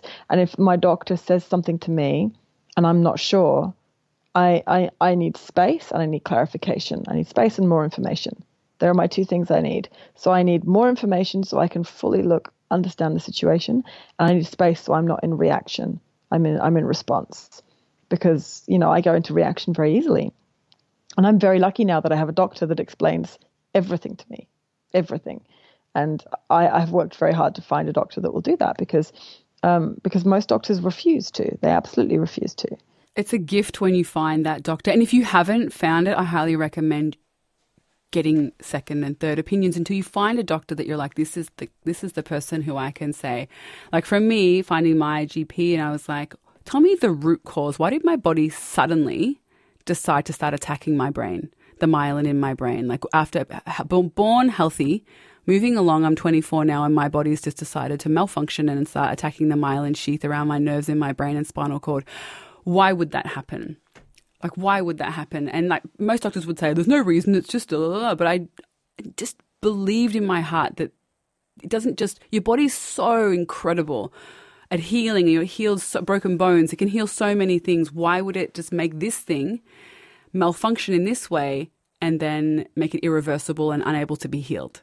It just didn't make sense to my spirit when he said that to me. And that's why I kept searching and seeking and trying to find answers. And if you haven't found answers, just keep trying to find a doctor that's sympathetic, or write to me, because there's many, many incredible doctors that are on this show. If you're listening and you're like, I don't have a good GP, write to me and I'll link you up with some really, really great GPs who are investigative and who will actually listen to you and try and find a root underlying cause to whatever's ailing you. Yeah. So your work.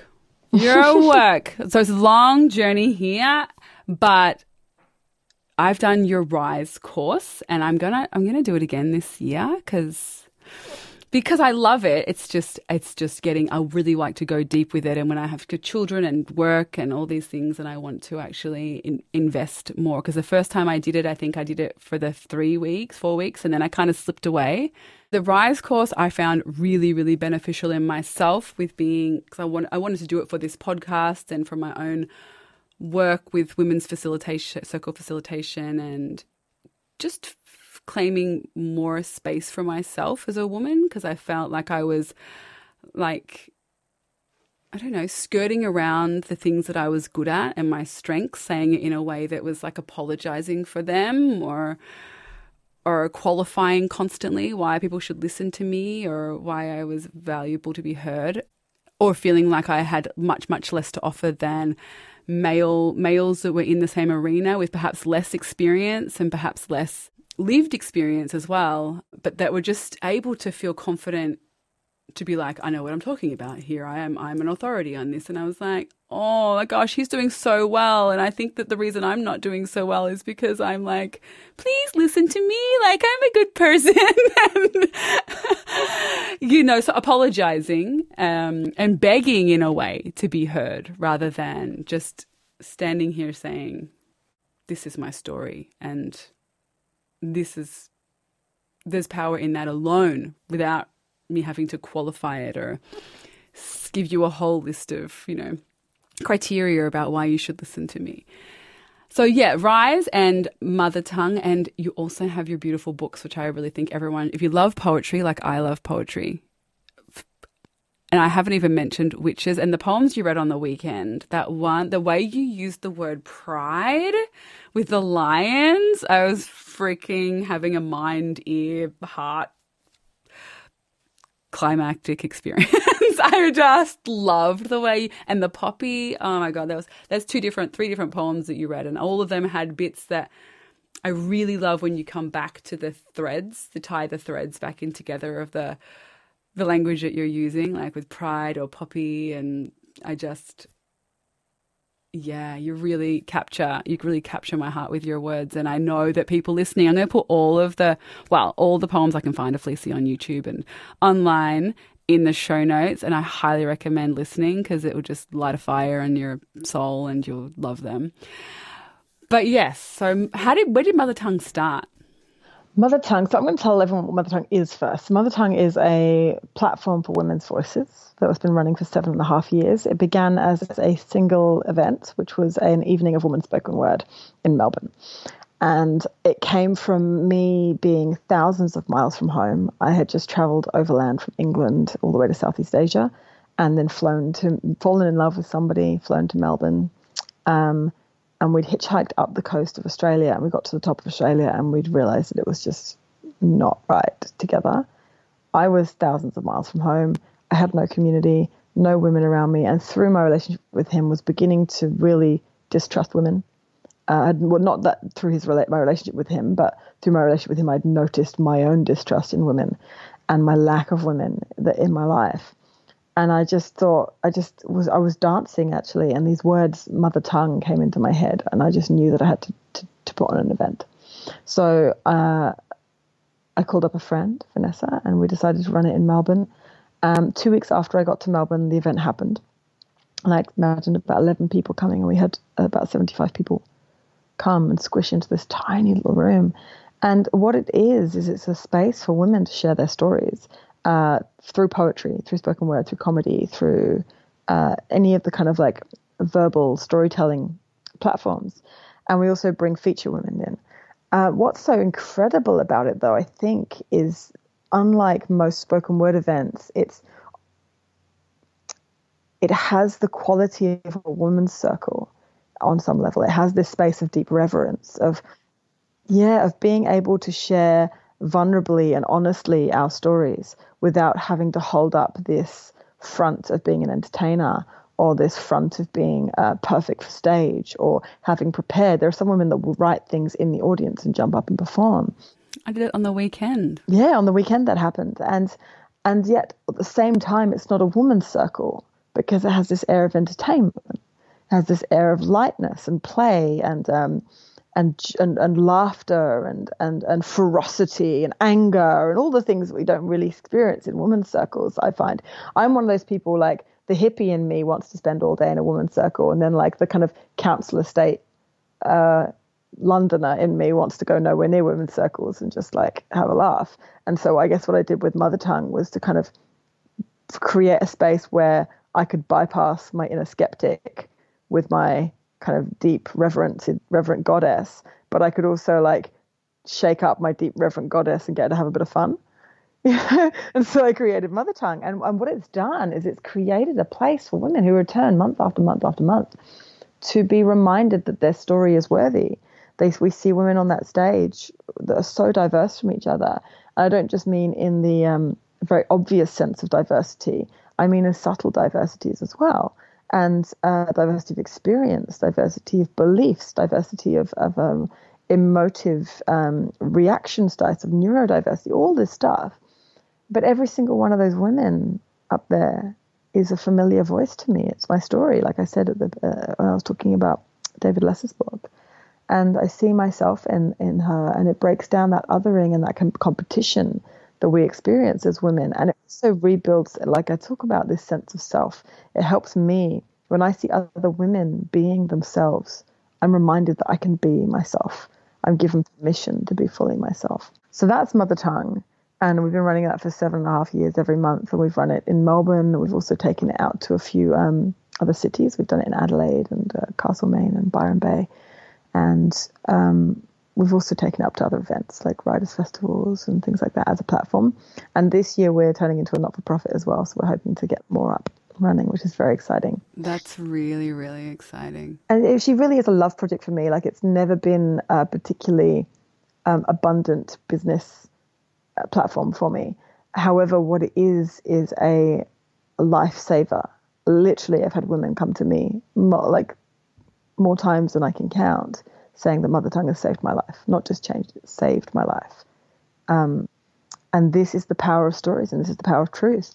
And I'm sure that you know, with this podcast, there will be people that would feel similar around hearing other people's stories through this podcast. It's that sense of not being alone in this journey and having that hope, that reason to trust. Yes. Just, in the events I've been to of yours over the years, it's definitely something that I feel really vibrate from the stage is when people share their stories about the racism they've experienced or the homophobia or, it can be in anything.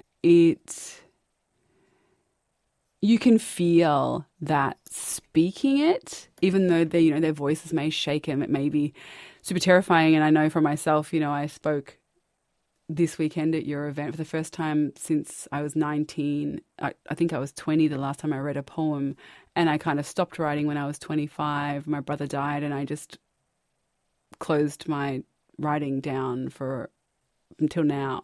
And I wrote that piece in the audience, and I was shaking, but it gives, like listening to their stories. And I knew for myself that opening that voice again, opening that box again, would give me a freedom and emancipation and an ability to be seen, as you said. And all the women there, you could see that they had such harrowing stories, but that this space had given them community, connection, acceptance, and love in a place, perhaps that they might only get that in that night once a month, anywhere in their lives. Yeah, and I mean, when we talk about opening up our voices and reclaiming our power and reclaiming our voice, we have to remember, this is why I began with talking about power, we have to remember why we're so afraid of speaking in the first place. And it's the details of that different for each of us. There's a reason for each of us why we shut down, why we closed up. But our fear is valid. There's some point in our life that staying silent has kept us safe. That staying silent has been the safe option.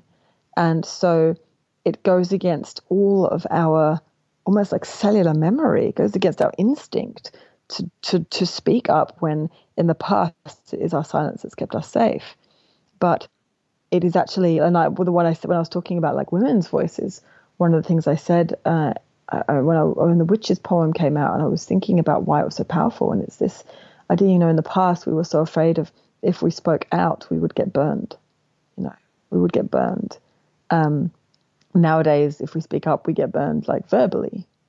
But really what's happening is we're keeping our words inside and our stories inside, and they're beginning to burn us from the inside out.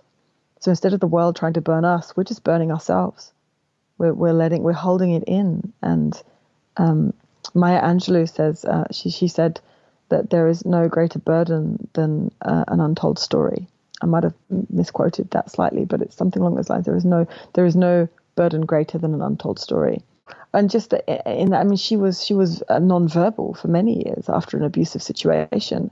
And if there's anyone who's going to understand the immensely degenerative effects of not telling our stories, of not speaking out. And when I say telling our stories, I don't mean that once upon a time. I mean telling the world who you are through the things you believe in, through the opinions you have, through the clothes that you wear, through where you invest your money, through all of that. This is what I call this the courageous voice, the way we use our voice to share our sense of self in the world. And she would know that more than anyone, really. And if she's going to say that, then I believe her. Yeah, it's interesting. And I know we have to, but I listened to a talk on the weekend, and it was by Rhea Dempsey. She's like a midwife. Oh, you were there, actually. I just remembered. But she was talking about those stories, those birth stories, and that they're obviously not just sharing the harrowing, all the things, but talking about birth and sharing our birth stories from our grandmothers and our grandmothers' grandmothers, that is what's going to change birth. And birth has had such, what's the word? It's become so medicalized and taken away from women, and women's bodies are no longer trusted, and their babies and the birth journey together, mother and child, is now so medicalized. And, in America, if you're listening from the States, and our country is just very similar, and I know the UK is probably very similar again now, that the actual outcomes for mothers and babies, like we think we have the best hospitals in some of the best in the world, but the actual maternal mortality is higher than many, many, many other countries, even though we have the most intervention, the most greatest doctors, and those birth stories are told less and less, like positive birth stories, empowering birth stories, and all the others in between. But those stories, like you're saying about Maya Angelou, those untold stories about birth and about women's loss and shame and grief and sadness and trauma around their birth stories and disempowerment, help perpetuate this medicalization and help perpetuate this disconnection and individualization. And that loss of community and loss of those stories means that it just continues and it's continuing to worsen for women. The outcomes for women and the trauma to women is becoming greater and greater as we move further and further away from women and the women's stories. Definitely. And this goes straight back into that sense of power, and not that it's like a big conspiracy where people are trying to take away from someone they're trying to take away our power, but what happens is the more our voices get silenced, the less power we have. And so if you think about, it's exactly the same within the community, like you're talking about chronic illness. When there was a time when no one was talking about their chronic illness, there's no platform for it, there was no space for it. People had even less power than they have now. And so the more that we share, the more we share our stories, our experiences, our truth, And not just in the big ways like podcasts, but in the little moments. Someone asks you how you are, just reply honestly. These little moments, they, like if someone says to me, like you said to me at the beginning of this, but when we first started the call, you're like, how are you? I was like, oh, I'm just really tired. And in that, I'm not trying to offload everything on you. But I'm also not going to lie to you. I'm not going to be like, yeah, I'm good. How are you? Because that's a lie. And what it does is it linking back into the representation. It doesn't represent all the different facets of human existence and experience, which means that, you know, if you're there feeling tired and I say, oh, I'm feeling fine, you're like, oh, I should probably just say I'm feeling fine too, because if I say I'm feeling tired, then I'm the one that's putting a damper on the situation. And we all start silencing ourselves and nicing ourselves and making ourselves all like contained. Yeah, it's very tricky. I know we have to hang up, but I mean, it's very tricky because because I've had a recovery and I'm in remission and I feel so good. A lot of saying that you feel good in a space where someone else feels crap with multiple sclerosis, that's very tricky to navigate because it feels like they're like, oh, fuck, she's great, but I'm still in the bin at home and I hate my life and I'm still miserable. For me, I find that very difficult to navigate because you don't want to seem insensitive and you don't want to say that they're not trying as hard as me. How are you still sick? Like, I'm great and you're obviously not trying as hard as me to be well. It's very tricky dance to play sometimes in the opposite way. When you are genuinely good and someone is genuinely in a really fucking shit place, to be empathetic and to say, like, for me, I am great. Like, I was really sick. My first 28 years of my life, I was pretty much just sick and in bed and with chronic illness, apart from little early childhood part. But saying, because I'm so excited to be well, I can be quite insensitive because I'm saying, oh my God, I'm so well, listen to this podcast is amazing, you're so well. And they're like, fuck you, you're so well, good for you, like. But actually, are they? And I think this is the thing we've got to remember, that like when I'm feeling shitty and someone who I know who's been to that same shitty place as me says, I hear you. And then I go, how are you? And they go, I'm actually really good. It gives me hope. It's that light of human hope. And obviously you're not going to turn around to them and say, well, actually, I'm so glad I'm not where you are. Oh my God, my life is so good right now and yours must really suck. Like, because that's just being an asshole. Yeah, I don't do that, thank God. No, but lying about our experience, and we forget. And, and if it's hard for them to hear, that's also, if somebody says something that's hard for me to hear, that's my responsibility to sit with and process. And it's not just, we're all changing. We all have to change how we communicate and how we inquire of ourselves and how we reclaim our sense of power. And we're always trying to like protect people from feeling bad and protect people from feeling uncomfortable. It's my right to feel bad. It's my right to feel uncomfortable. If I'm having a conversation with you and I'm not in a very good place and you say I'm in a really good place and that makes me feel sad, I have absolute right to have that feeling. And you trying to take away my right to that feeling by lying to me is a disservice to both of us, to our honesty and to our friendship. Thank you. You're giving me a new perspective, which is why I love you and I'm having you on the show. Okay, so Fleassy, tell us about your programs. Some of them, you've got lots. So everyone, her link to her website and all of her stuff, her Facebook page, will be in the show notes. So just click on the link that however you found the podcast, Spotify or iTunes or Facebook or Instagram, wherever. Click on the link and you'll find all of the links to Fleassy. But just give us a bit about, I would love to hear about Speak Up and whatever other one you're passionate about sharing at the moment. Sure. So Speak Up was my original program that I started 7.5 years ago, and it was originally focused on spoken word. And as time's gone on, as you can tell, I have massive passion around how we show up, around how we express ourselves into the world, and how that we can use that as a tool for empowerment and our voices. And so what Speak Up became was the spoken word is a vehicle to look at our sense of confidence and our sense of self and our willingness to be seen and take up space. But we do that through the stage and through performance. So it has this air of fun and play, and it's held within this lovely container. And it is a 7-week course that we do in Melbourne in person. And we work towards a final performance. Or is it 6 weeks? I think it's 6. It's 6 weeks. You're right. It's a 6-week course. I just read that just then. So that's why. Yeah, I just did a quick little...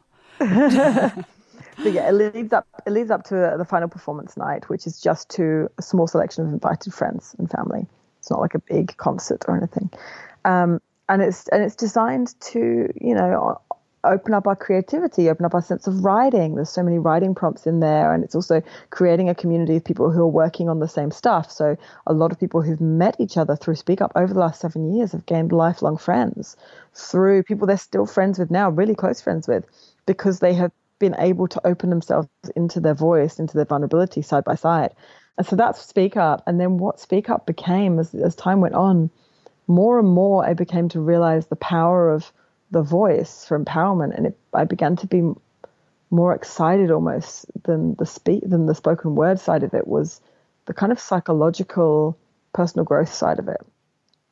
And so I developed Rise Speaker Training, which is the online program. And that's basically looking at the same stuff. It's how we show up. How do I reclaim my power through my voice? How do I captivate an audience of people? Or how do I allow myself, when I'm one-on-one with somebody, to really speak my truth to them with authenticity? How do I ensure that I'm not like getting, like you said, being the Labrador, like, you know, people, or hiding back and shrinking away? How do I come out of all of these interactions without being absolutely caked in shame? Because that's often what happens. Absolutely. And I'm sure everyone listening, well, not everyone, but I'm definitely someone who leaves my wet Labrador situations, and I'm more aware of it, but it's still part of my personality. Who leaves and goes home and then is just racked with social anxiety. Like, what did I say? Oh my God. And then I said this. Why did I said, I hate this name, but her dad's name's that name, you know, like. Yeah, exactly. So what Rise is about really reclaiming that sense of self, and then bringing it out into our voices. And we do that through, it's online. So there's 8 weeks worth of content with videos and PDFs and stuff. But then we also have the Facebook community, and on there and through Zoom, I do 8-week rounds. We're live rounds where if you want to do it with other people, you can start at week 1 and work your way through the 8 modules.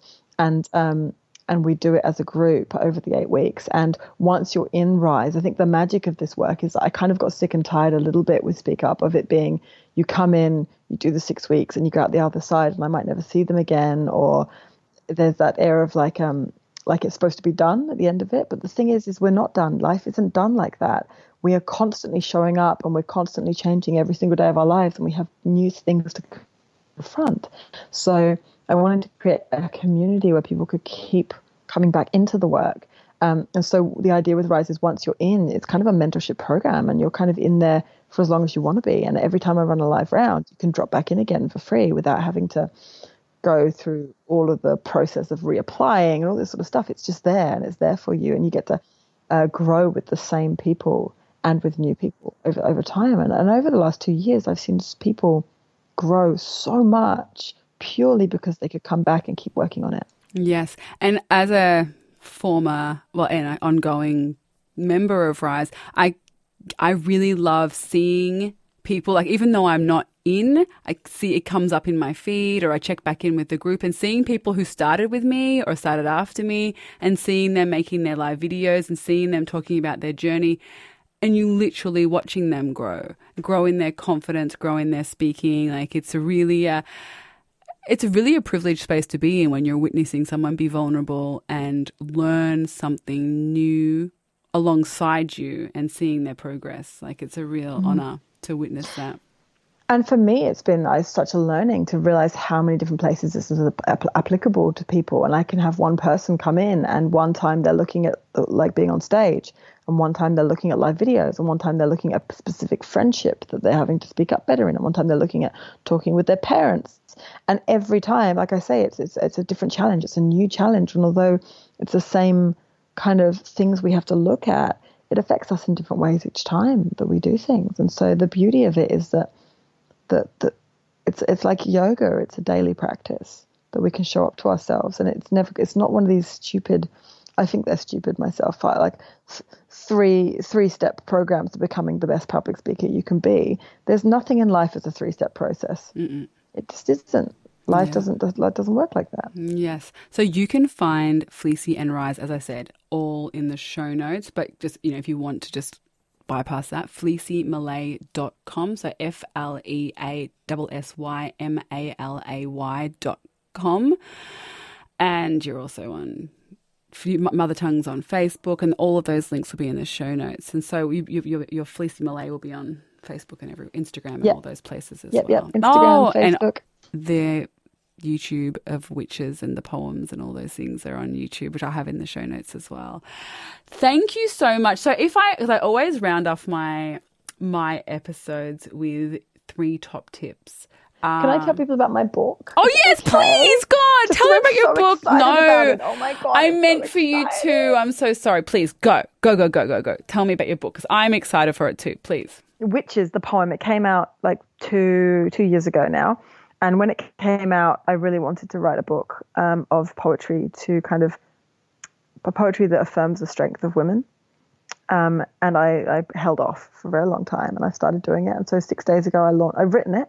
And 6 days ago, I launched over a week ago now, I launched the Kickstarter campaign for it. So people are pre-ordering copies. And within 6 days, we reached the target of $6,200. We're now over that target. People are still pre-ordering it, which is amazing. And so the book is called Virago, a Poetic Manifesto. And rather than just being a poetry book, the intro really outlines why I feel like it's really important for us women to reclaim our power and our sense of strength and our voices. And not just women, but everybody. And how our strength isn't defined by how man-like we are, which is the word virago means a warrior woman, but being a woman who is like a man, who's strong because she's like a man.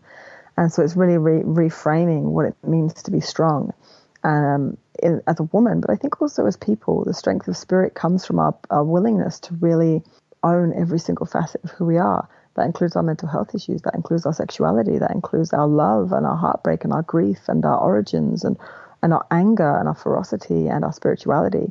And we have to be able to really, own all those parts of ourselves. And that's where our sense of strength and sense of self comes from. And that's what the book is about.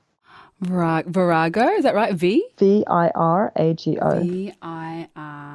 And where can they pre-order that, Fleassy? On Kickstarter. So I'll put the link in the show notes to that. That would be great.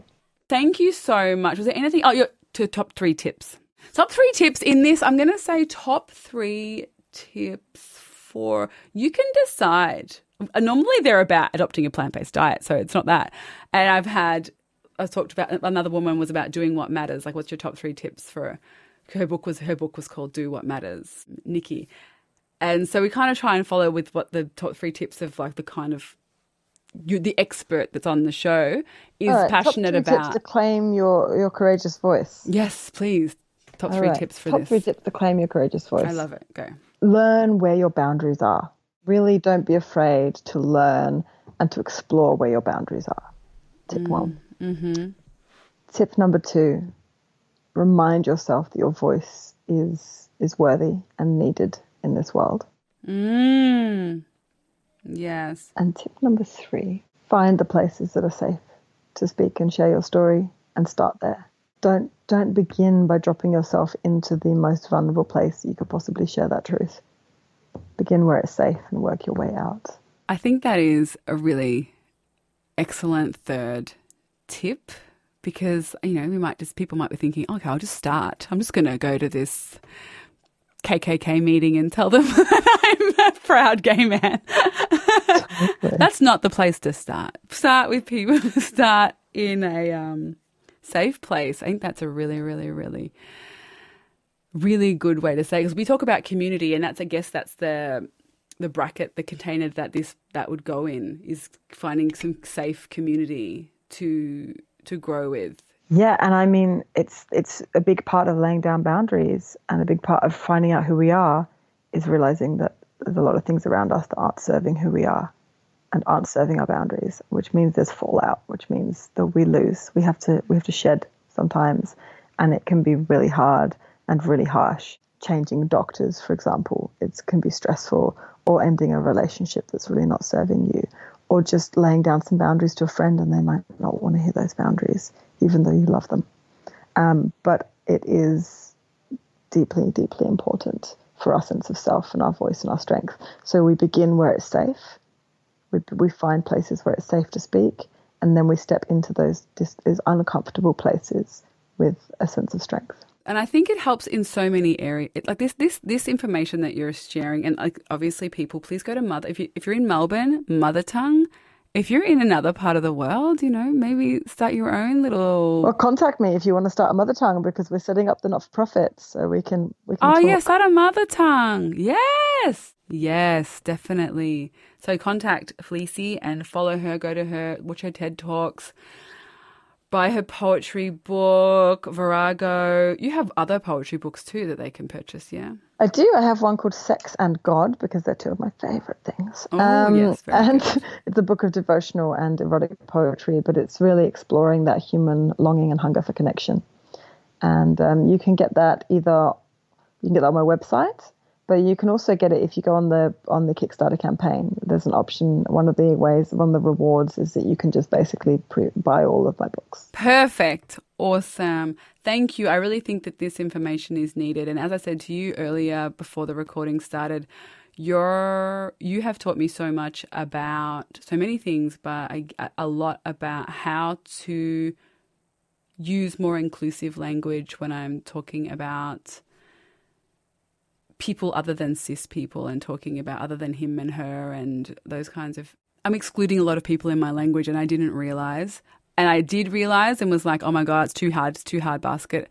I don't know how to deal with it. And you really simplified that in your teachings and in Rise. And if you're someone who wants to grow in that area and learn more how to make your language, and I'm still learning, I'm not at all perfect, and definitely not at all perfect, but I'm hoping to get better, and I'm devoted to improving myself in those areas. And your work and the end mother tongue and the speakers that have come on the stage have really helped me to grow in those areas, and to teach that to my two sons, because I want them to be educated in being more inclusive with everyone that they meet. So thank you very much for that.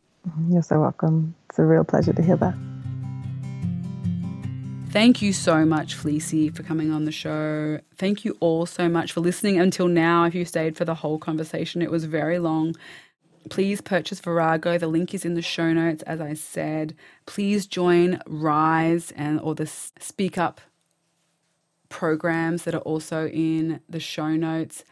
You will get so much out of it, honestly. I'm still getting so much out of doing the Rise program. I haven't done Speak Up, so I can't speak up for that. But you'll get a lot from it, I'm sure.